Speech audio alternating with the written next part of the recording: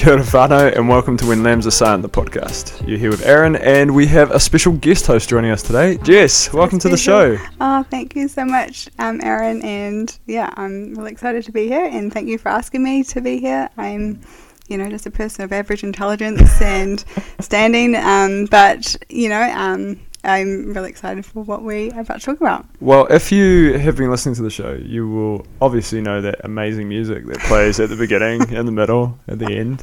And, well, this is the voice that brings you, and the brain, and the mind, and the soul that brings you that music. Well, I'm here. I hope my talking voice is up to standard.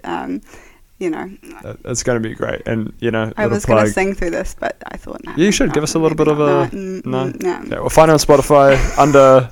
Jess Jackson and Leon Shelley. There you go. It's gold, by the way.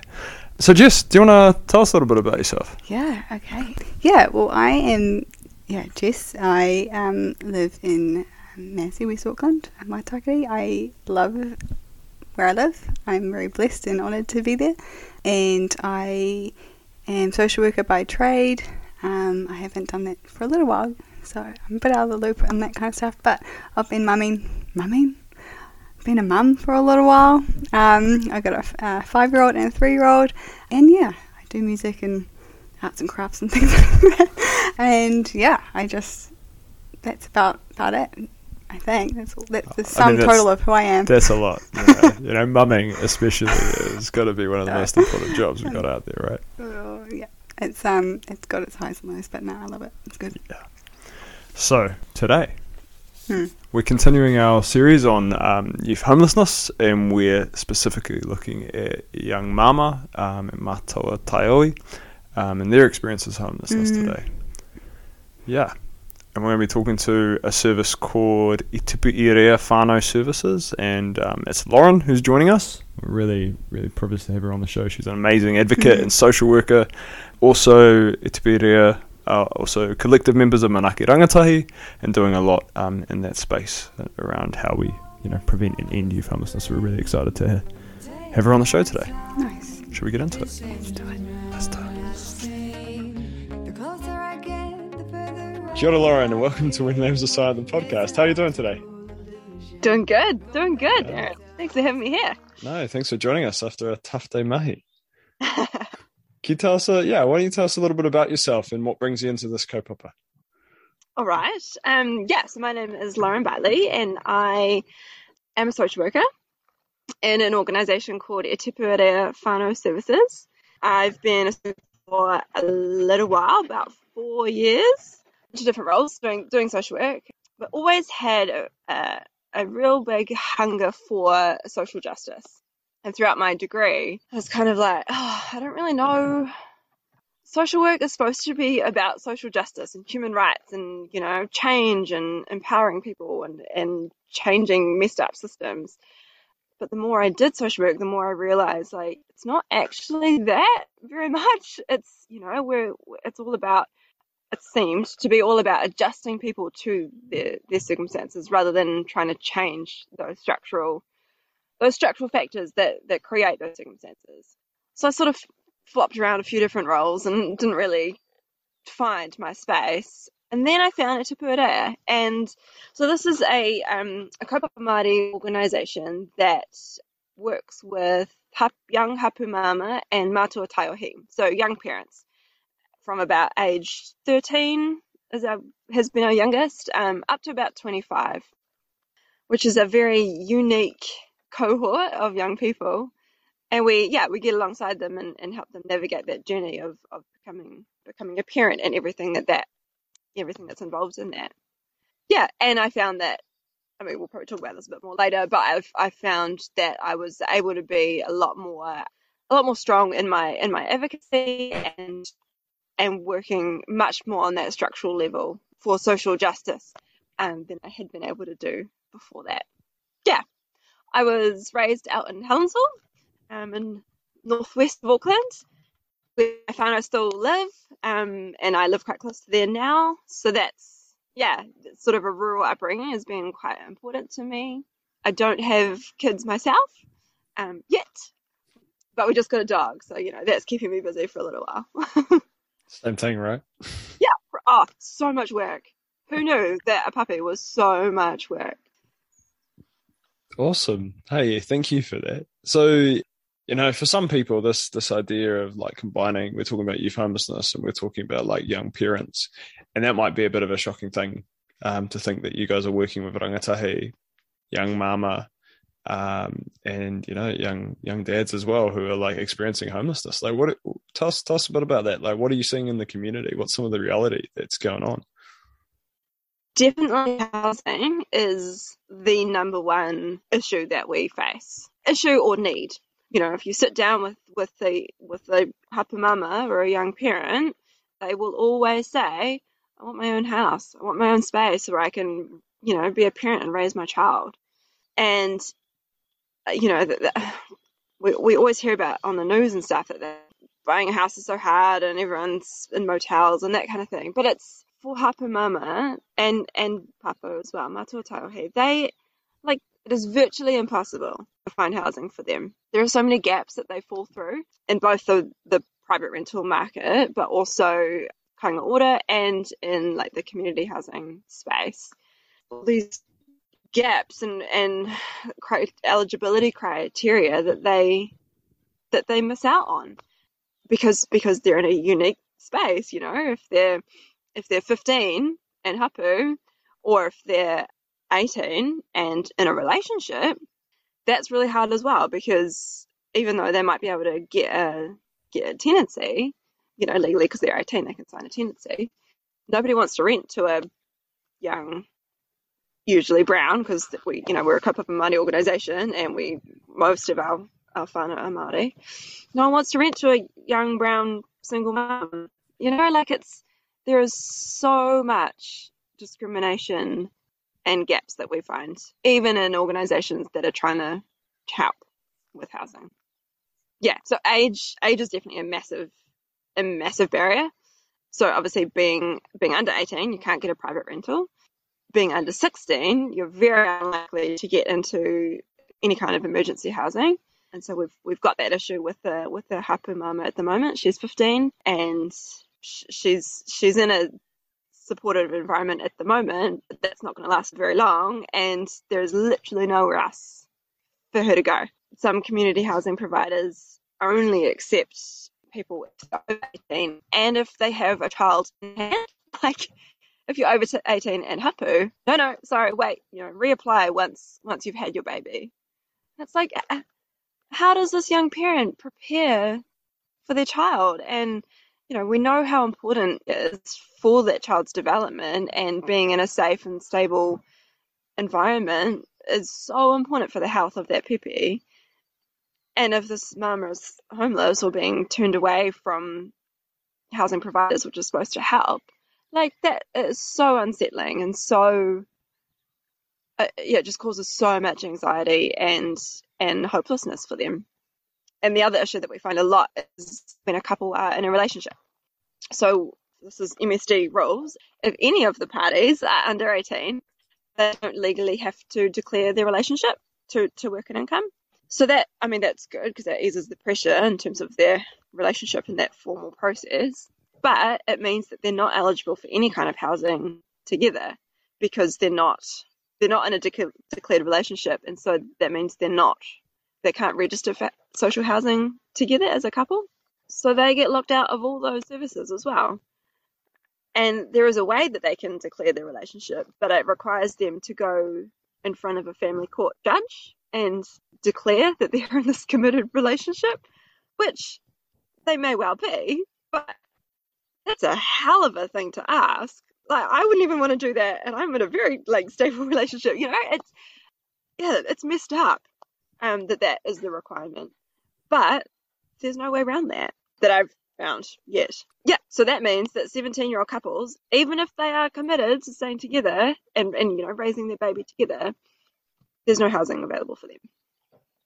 That's crazy. And just to go back to something you said before, are you saying that you mentioned a young mama being turned away because she was pregnant and having to wait until the baby came before they could be considered? Yeah, that is one particular big housing provider in Auckland has declined many of our referrals because there is no child involved, even though they're hapu. And we find that work and income also, if a young mama who's over 18, so is sort of eligible for the mainstream emergency accommodation, they will try to push her into like a lodge or boarding house instead of into a motel, where she's got a self-contained room. Yeah, so I've had her pushed into a boarding house where she's got like a shared bathroom, like a unisex bathroom, and a shared kitchen, and men were coming into the shower while she was in there and things like that. Like it was messed up. Work and income to say, sorry, I can't stay there anymore. And so then they took that as a decline of emergency housing and said that she's no longer eligible. This was a very vulnerable 18-year-old single hapu mama. And what was the reason for that? What was the argument? Because they offered her one and she turned it down. Wow. Yeah.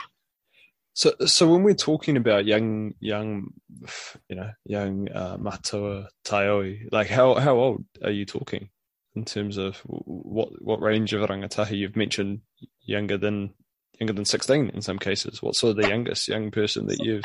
Our youngest has been 13. She luckily this one didn't have any housing needs. She was able to stay living at home with her whānau and was really well supported. So our youngest one with severe housing need is 15. Wow. And we're completely stuck with her because there's no options for her. And what's going on in our communities? Like what's happening in sort of like whānau that means that support's not there? We find that a lot of our matua taioi have pretty traumatic histories. A lot of them have sort of history of oranga tamariki being involved with their whānau. So often their whānau relationships have been severed. So, if they were uplifted themselves as a child, they may not have a good relationship with their whānau to be able to live there. So family relationships are massive. But the other one is like housing inadequacy. So, whānau are living in housing that's way too overcrowded and cold and damp, and these kids are sleeping on the floor, and they're like, well, I don't want to bring my baby into this kind of environment. I need somewhere else. And the pressure of having another person in the house, even if they're a little baby, it just becomes too much. And yeah, we found that over lockdown, as most of us discovered actually, like being in your little bubble, that causes tensions and it's hard. And when you're in an overcrowded environment, and if you're hapu or have a new baby in an overcrowded environment, that is hard. And so a lot of our mama had to leave during lockdown because it was it just became too hard and unsafe for them to stay, even though it had been pretty stable up till then. So have you seen lockdown exacerbating some of the issues that you were? Yeah, the stuff that we had been dealing with prior, it escalated significantly during lockdown. Yeah. And can you explain to us, what's it like? What are some of the challenges our young, our matua taioi and our young hapu mama, what are those challenges that they're facing when they're experiencing homelessness and trying to parent or prepare to parent? What's some of the reality of that? A lot of them don't have ID. So really basic things. Don't have ID, so therefore can't sign a tenancy, even if they were able to. A lot of them don't drive, so they don't have a license, but they don't have access to a car. And as we know in Auckland, public transport sucks, so you can't rely on. They're pretty isolated to where they are, so they can't go to house viewings or can't get themselves to places. So they're really reliant on their support people, whether that's us or if they've got a cousin or someone that can drive them around to places. Yeah, when they're preparing for baby, and if they don't have a stable environment, they don't have anywhere to all stuff that they need for their baby. The bassinet and the bath and the pram and the car seat and all the clothes and all the stuff that we work really hard to acquire for them. They don't have anywhere to put it. And so that causes a lot of stress as well, because if they're approaching their due date, they're sleeping on the couch, they're just crashing at someone's house. They're like, oh, I don't know what to do, and that becomes really hard. Yeah, and then parenting in a unstable environment is awful. If that parent is unsettled and is hugely anxious and stressed about their situation, they try their best, of course, but parenting is often they try the best that they can, but that's really hard in an environment that's not working for them. Yeah. And what are some of these environments that you're like? What's maybe the most challenging spaces where you've had to, I guess, leave some of your young people in? What are you mentioned hotels before, overcrowding. Like, can you describe a little bit about that? Yeah. So we've got a few in hotels. We've had one couple who are in an emergency motel because their whānau relationship broke down over lockdown. They got into emergency accommodation and then they had their baby. And so they took their baby home from the hospital to a motel. That was devastating. They're actually doing really well and they don't seem too fazed by it, but it shouldn't be like that. Yeah, I've got another mama who she's living with her partner's family, and it's a really violent, unstable house. Like, his family are quite violent, and she doesn't feel safe there, but she has nowhere else to go, and she's got a 1-year-old daughter, and there's a lot of police call outs because of violence, not necessarily towards her, but just in the house. And she's got nowhere else to go. She doesn't want to leave the boyfriend, but they're under 18, they can't get into emergency housing together, and so she's just like, oh, well, we'll just put up with it and try to get out of the way when things get messy. And it shouldn't be like that. We should be able to have housing that is specific to the needs of rangatahi, but also of Mātua Taiohi, that is urgent, is immediate, not ones that you have to wait on the waiting list for 6 weeks. Yeah. What sort of impact does this sort of housing insecurity and these experiences of homelessness have on, I guess, even, our young people's ability to raise their kids, Is there a risk there that they won't have that opportunity? Yeah, definitely. Housing insecurity is definitely one of the red flags that gets raised to Oranga Tamariki. As I was saying before, like parenting in an unstable or overcrowded or a homeless environment is really hard, and that will get raised as a child protection concern to Oranga Tamariki. And that's not really fair, they can't do anything towards housing either. And so that just adds to the pressure and the stress on that young parent, because not only are they homeless or experiencing some sort of housing precariousness, but then they've got OT breathing down their neck as well. That creates significant trauma, particularly if they're one of the ones that have already experienced, OT involvement when they were a child. But it also means that they can't sort of settle into their lives. So, there's so many programs and courses and education that they could be doing and enrolled in and participating in society and community. If they're not sure where they're sleeping, then they don't. They're not the ones that are going back to school to finish their NCEA. They're not the ones that are enrolling their child in preschool or kohanga because they don't know where they're staying. So it means they do miss out on a lot of those really positive life experiences and life skills because they don't know where they're living. Or they keep moving around and are able to settle. Yeah.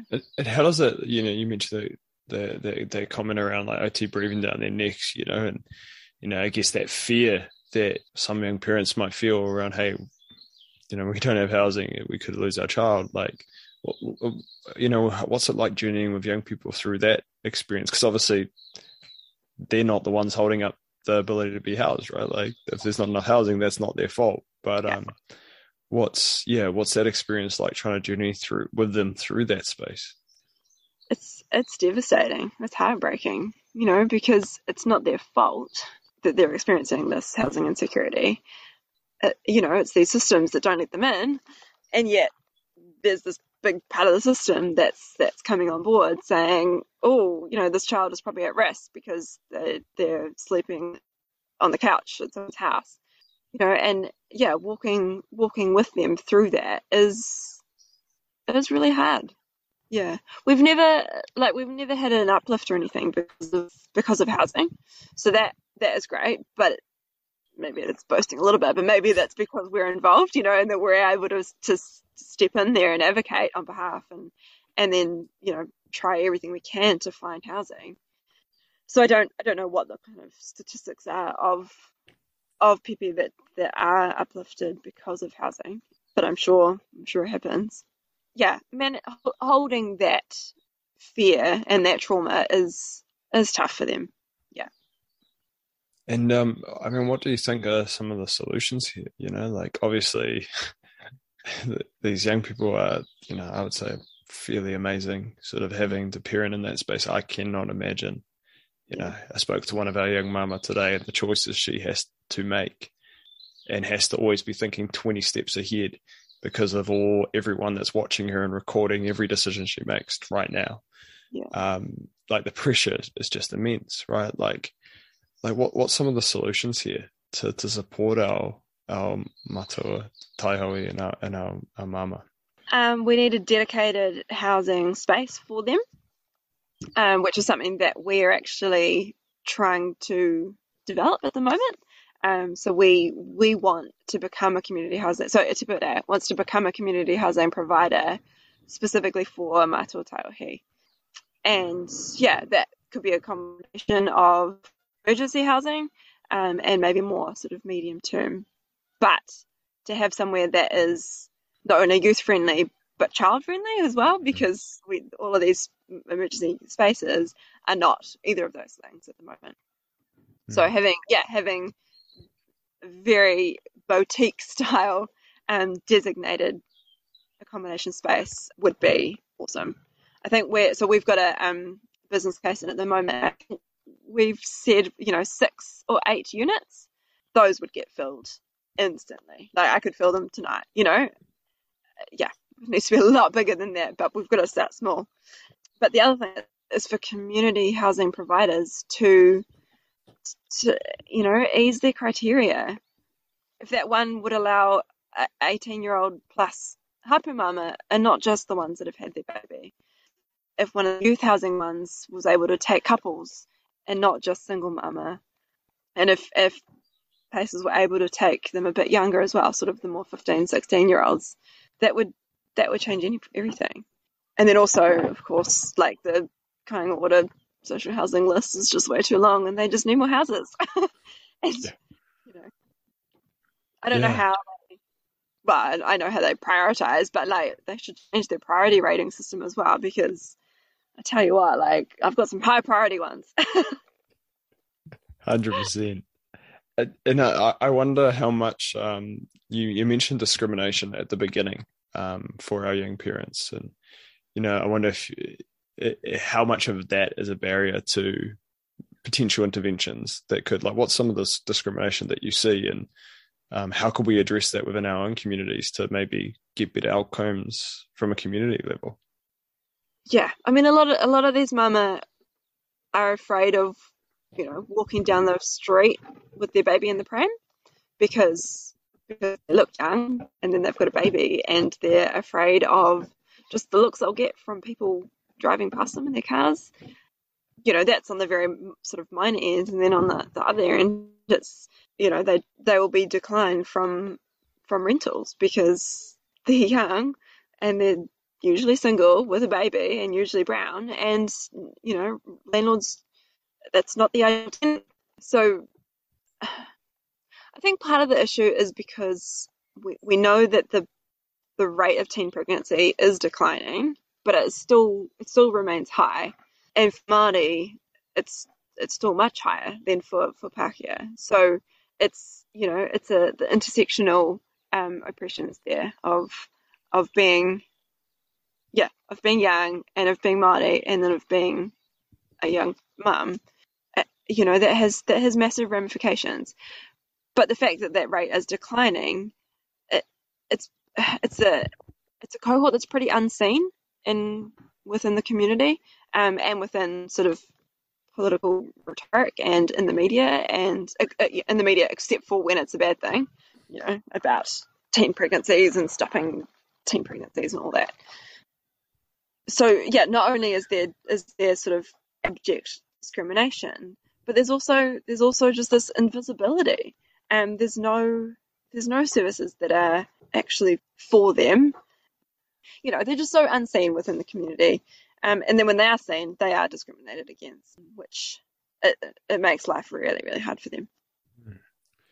Yeah, I was just, as you was talking, I was remembering CPAG, Child Poverty Action Group, released a report after the last lockdown that highlighted that young parents, young single mums specifically, were being turned down by tenancies, which I think you meant before, just because of being single and being a mum. I wonder if that's a solution, in terms of community, like that's something we can all be a part of, actually, is not discriminate and judging that young mother just because she's young and she's a mum, Yeah.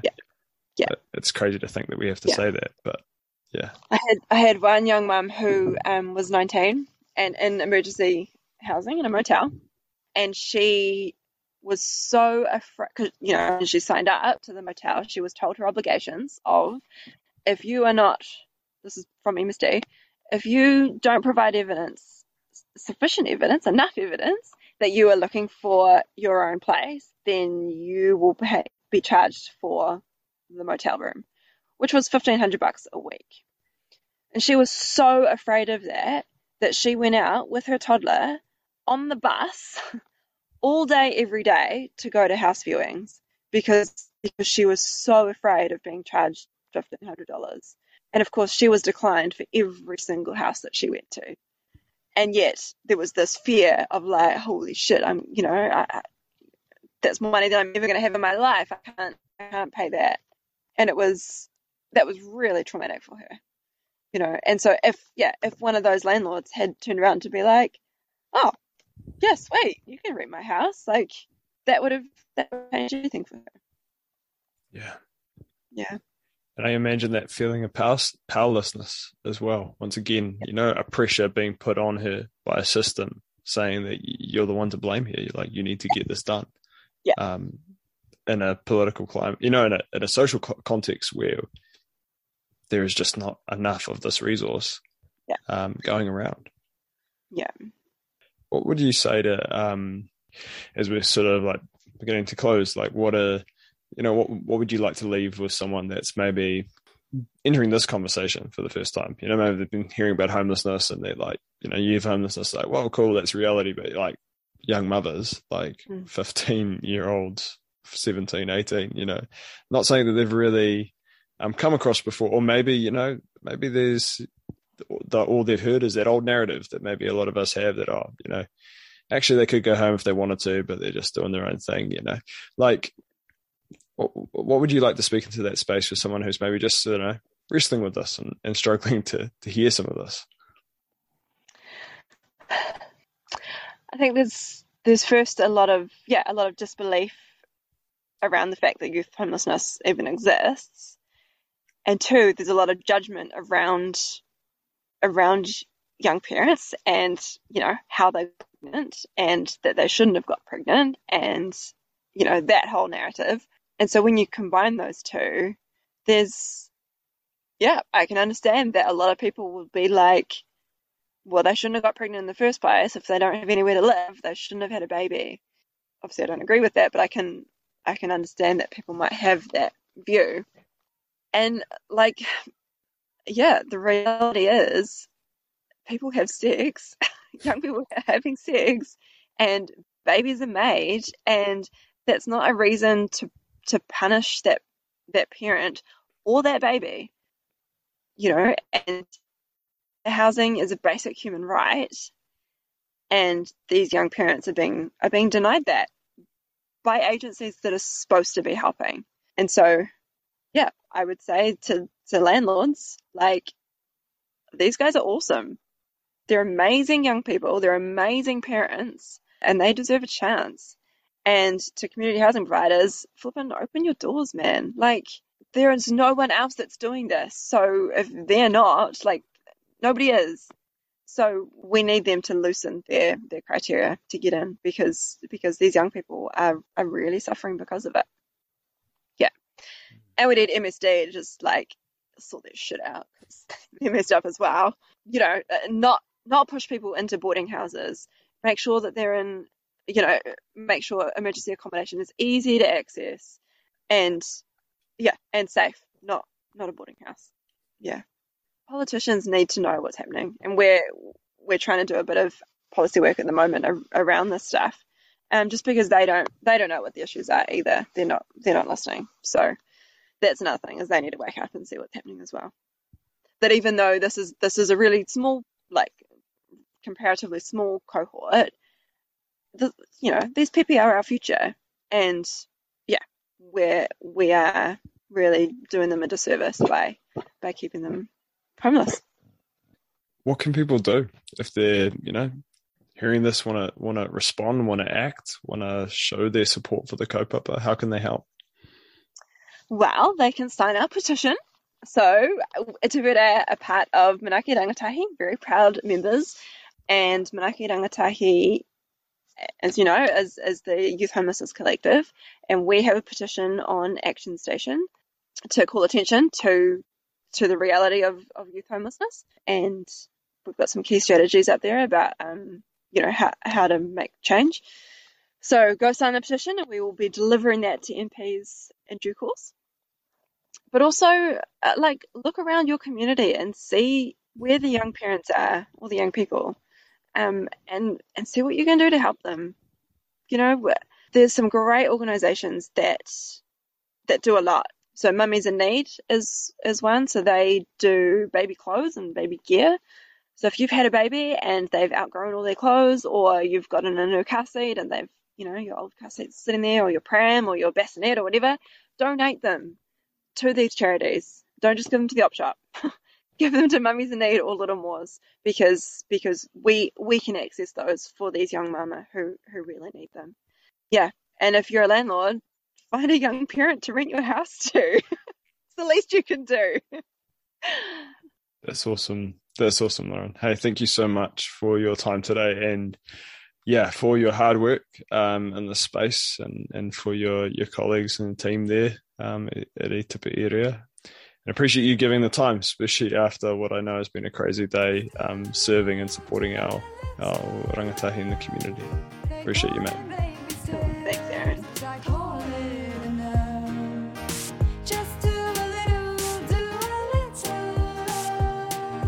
So, I mean, that was, powerful conversation.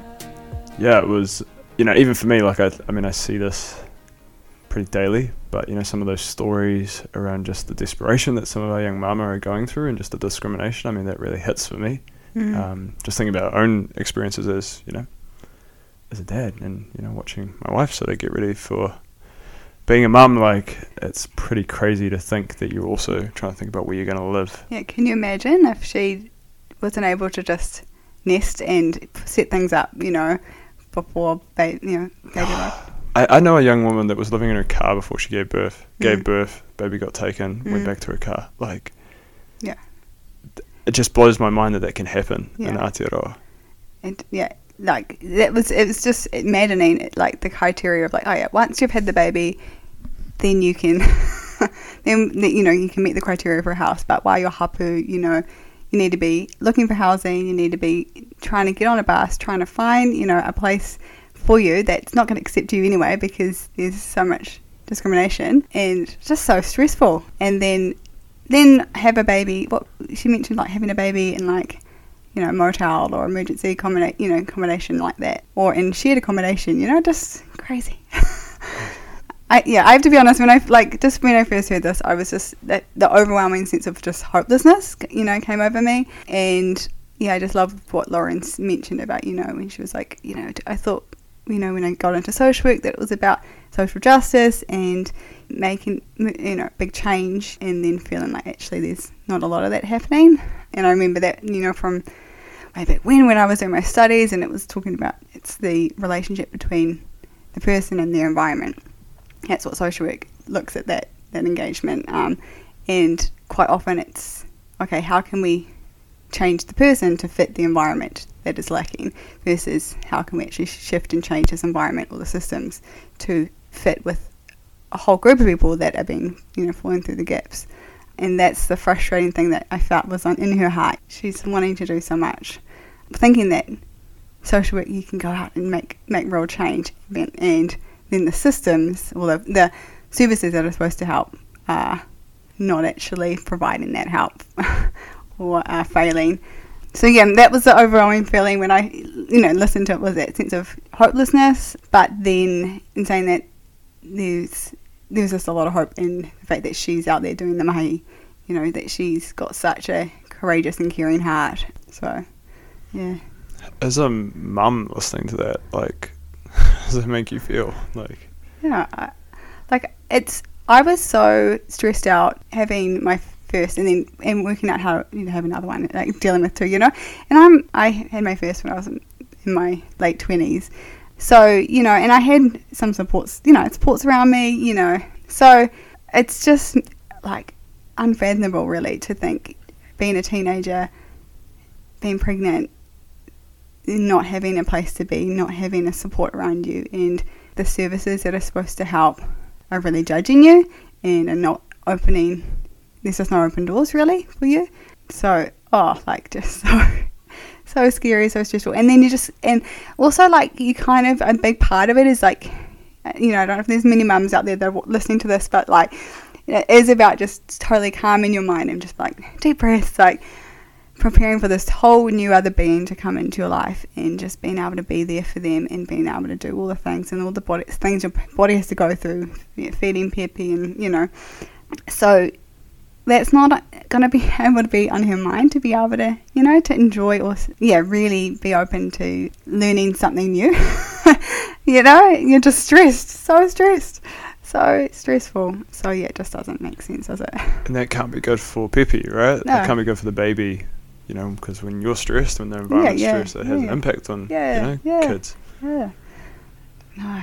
When Peppy comes, just to be still dealing with that uncertainty, or not having the a place that you can really feel settled in, that keeps things really unsettled. So rough. Yeah, one of the things that got me thinking about, you mentioned discrimination, like just the narratives we have in our societies about young mums, like we hear it fairly commonly, like throwaway comments about, dull bludgers and, mums just having babies for the benefit and all that sort of stuff, which just, is when you meet real people and actually, step into their reality for a second, it's just untrue. Would you say that if you met someone, would they say that to their face, or would they be faced with a real person with a real story and real needs, and with a Peppy, a baby that's going to... I think that's the problem. Like, I think we have these narratives within our society that are so entrenched that we've been told for generations, which are just untrue. And when you get faced with the reality, when you meet that young mother and you hear her story and you figure out what actually led her to that experience, it's not this, narrative that you've been told about this, greedy woman that's just having all these babies. Like, it's so much more complex, and it's actually just a real human being who's struggling. And but those narratives and those things that we believe are hugely harmful, because they inform policy, they inform funding, they inform the way that we treat people in our communities, and whether we give them help or we don't. And so we need to examine them within ourselves, I think, when we're sharing that on social media, or liking a comment, or engaging in it with our mates. For like sure. It's having a huge impact. Yeah, totally. Also, it was just interesting, just around just some of the different services that would be getting involved, with the mama, and the stresses that come up with that. So Oranga Tamariki being red flagged by that, and it seemed like Lauren was just felt like she hadn't very good experiences with OT, and I just wanted to bring that up because that it sucks that that's been an experience for her, and it seems like for a lot of young mums and papas and stuff. And for not all sites or social workers would, you'd have that experience with, looking at the situations. It's such a needs-based issue, and on that, there is processes that OT would not red flag, shouldn't, that it's not a health and safety thing, and it's not a care and protection matter, and so it sucks to hear that she's had some of the negative experiences where OT's been quite a stressful part in this whole story as well, whereas it's really a needs-based thing where an OT social worker would look at it and need to go, okay, this is purely a housing need and they just need some more supports around them, and that's the issues here.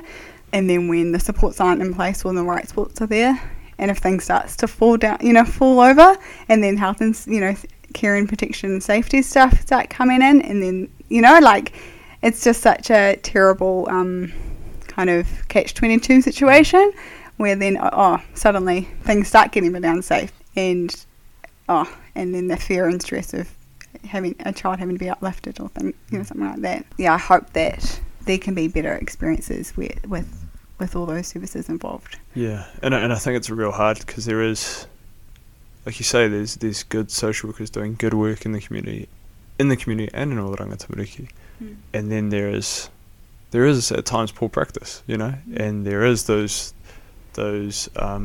experiences where young people are discriminated against and not given the chance to get the support. And like personally myself, I've worked in those cases where our state agencies instead of being a help are a hindrance, and have gotten in the way, and we've had to work and advocate 10 times harder to get the support for the young person, rather than that being assessed at the beginning. Yeah, we can work together with a community to get a better outcome. So but I think some of that's like, once again, those narratives about our young mums that we all bring into our practice, right? And a need to examine ourselves and around what we're responding to here. Have we done everything we can to ensure that this whānau can stay together? And I know there's a lot of conversation around that at the moment, and how we work together as a community to ensure that that's the outcome. Yeah, for sure. And that's, having that sense of, as a community member, as a person that lives in your neighbourhood, in your community, and it's a point that Lauren raised about just like, are you aware of the young people in your community? Are you, and just being able to look out for each other and having that sense of, it's so tricky now, like when we have, with the pandemic and everything and the internet and all the joys of that, like just how unempathetic we have become, and how how hard it is to really connect, and we do feel isolated, but like to actually be able to see each other as people. And I don't know, I know we're both, on the MC, T board, and, it is a big passion of both of us, Aaron, about community initiatives and community stepping up to support their people. And, how do we, as you say, change narratives, change our mindsets to be able to look at each other in a way that we feel like actually we have some sort of shared responsibility for those in need, the ones that are really struggling in our community. Yeah, I think it's such an important point. MCT's Massey Community Trust, by the way, trust that we're both working together in, and we're working on a project which is about how we empower our communities to care for young people that are experiencing homelessness in our own community. But I think that's a real important route of community responsibility. It's really easy in this conversation to point a finger at one agency or one service, but actually we all have a part to play, government, community, various services around actually what we can do. And this, from where my perspective in sort of the community sector, I think we can be really great at pointing the finger at where the government needs to grow and government agencies need to change, and that's important. That advocacy does need to happen, and sometimes it does take the community to name the problems and call it out, and put the pressure on the government to make the changes that are needed. That's valuable. But also within the community sector, we have gaps and we have blind spots, and at times we're not working as well together as we could to ensure that our whānau aren't slipping through the cracks. And at times we're allowing, I think we've said already, those narratives around young people and their place in the world, and whatever has brought them to that point, to inform the support we give them or the support we don't give them. Even that conversation around like a young person needing to have a baby before we can let them into our housing, I get that there's a lot of complexity around that. Leading a service myself, we have to make impossible decisions because we have, waiting lists that are just, huge, right? Like way too many people needing housing and not enough. And so we make really difficult calls sometimes around who we can accept and who we can't, which is just horrendous for the people having to make those decisions. But at the same time, I think a question that I'm always wrestling with is there something we can do? Can we be creative in this situation? Can we tear down the box and create a new one if it means that this person is going to have a better outcome? And those are hard, but I think there's more that can be done at a community level. Yeah, and I really loved how Lauren addressed so many of the different parts of the criteria with MSD, that in different services that these young people were falling through the cracks. So having people like her, or being able to raise these concerns and be able to go, hey, this isn't working for our young people. Yeah, I wonder, talking to politicians, talking to people that can change policy, can make things happen, being able to, I don't know exactly how that all works because I'm not in that world, but that sounds like a really good thing to do. Yeah, I mean, I think that's like an important part of it, which I think sort of Laura mentioned. There's the stuff we can do as a community to reshape our own thoughts and opinions and perspectives, which has an impact, and then there's some of that action stuff around like actually hitting up your local MPs and letting them know this is an issue you care about, so that when they go to represent you, they know that actually that's important to you, and if they want to keep your vote, maybe they'll do some stuff on that. Yeah. So I mean, as we're coming to a close, I mean, do you have any last thoughts or reflections on on this this corridor? Yeah, I think one thing is, like, if people are wondering, like, is this actually an issue like homelessness?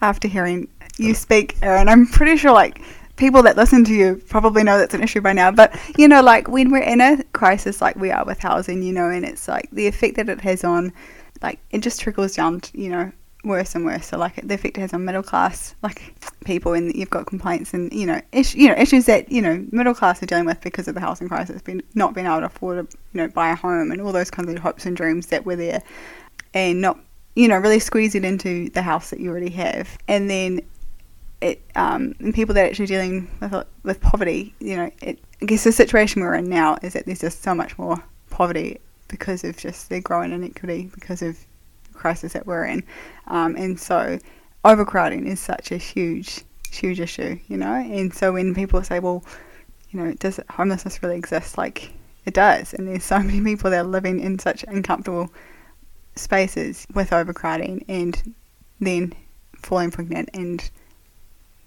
not having anywhere, absolutely no space for them and for PRP. So yeah, it's just like a logical outcome to just when times are, when we're in a crisis like this.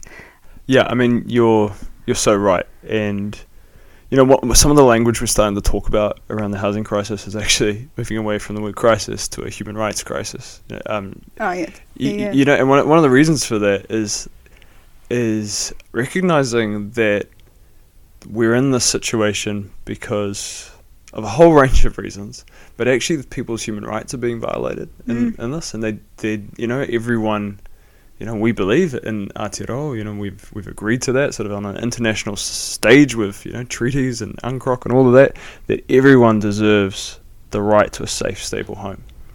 And so many of our people and so many of our rangatahi don't have a safe and stable home. You mentioned that story that I think was shared around, like a young person giving birth in a hotel, like an emergency accommodation. Like, that's a whole new generation actually literally being born into homelessness. I mean, for me, in terms of my reflection, like I'm like, is this the Aotearoa we want? Like, is this the sort of country we want where we have children raising children in cars and hotels? It's pretty devastating, and it's not sort of the image of New Zealand. It's not the image of Aotearoa that we like to project or think of ourselves as, but it's reality. And I don't think it has to be reality. I think we can do something about it. But we as a community, as a collective, we need to say, actually, it's not acceptable. We want something done about it. Not next year or the next 10 years, but, today. And I think we can do a lot more than we're doing. And we've talked a little bit about, like, what some things that people can do, what some more things that Lauren mentioned in, I think, your interview with her. There was a few more things that... Yeah, look, the one we keep batting on about a sign-up petition, go to Action Station. Beautiful petition. No, it's awesome. Yeah. Sign the petition. Do it. Share it.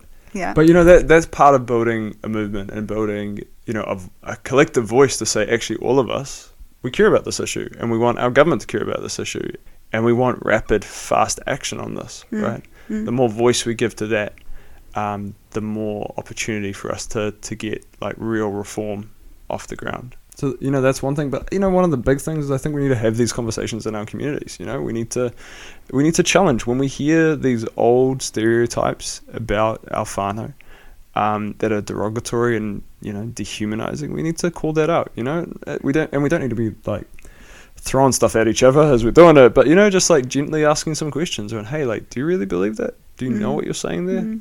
Let's have a conversation about that as a community, and maybe just test this narrative. Is it legit, and do we really have a place for it within our society anymore? Yeah. And we're going to put a link down to that Mummies in Need thing too. Yeah, you want to talk about that? Yeah, being able to just pass on your baby things that you no longer need for any mamas and papas out there.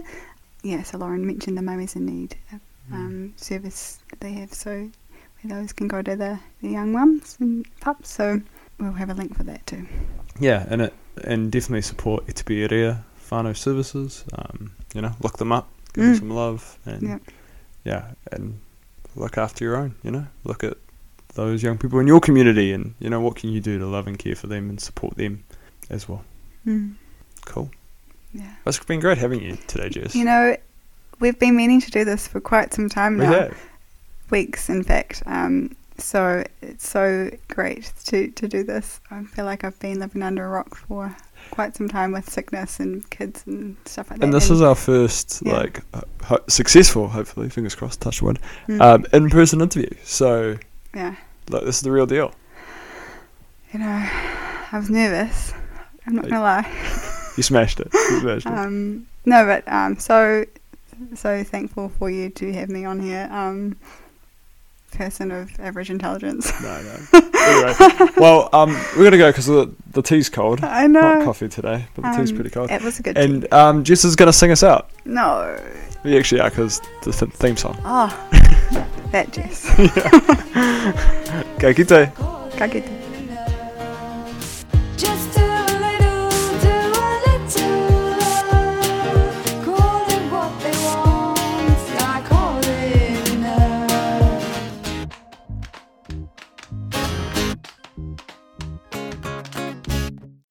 You've been listening to When Lambs Are Silent, the podcast.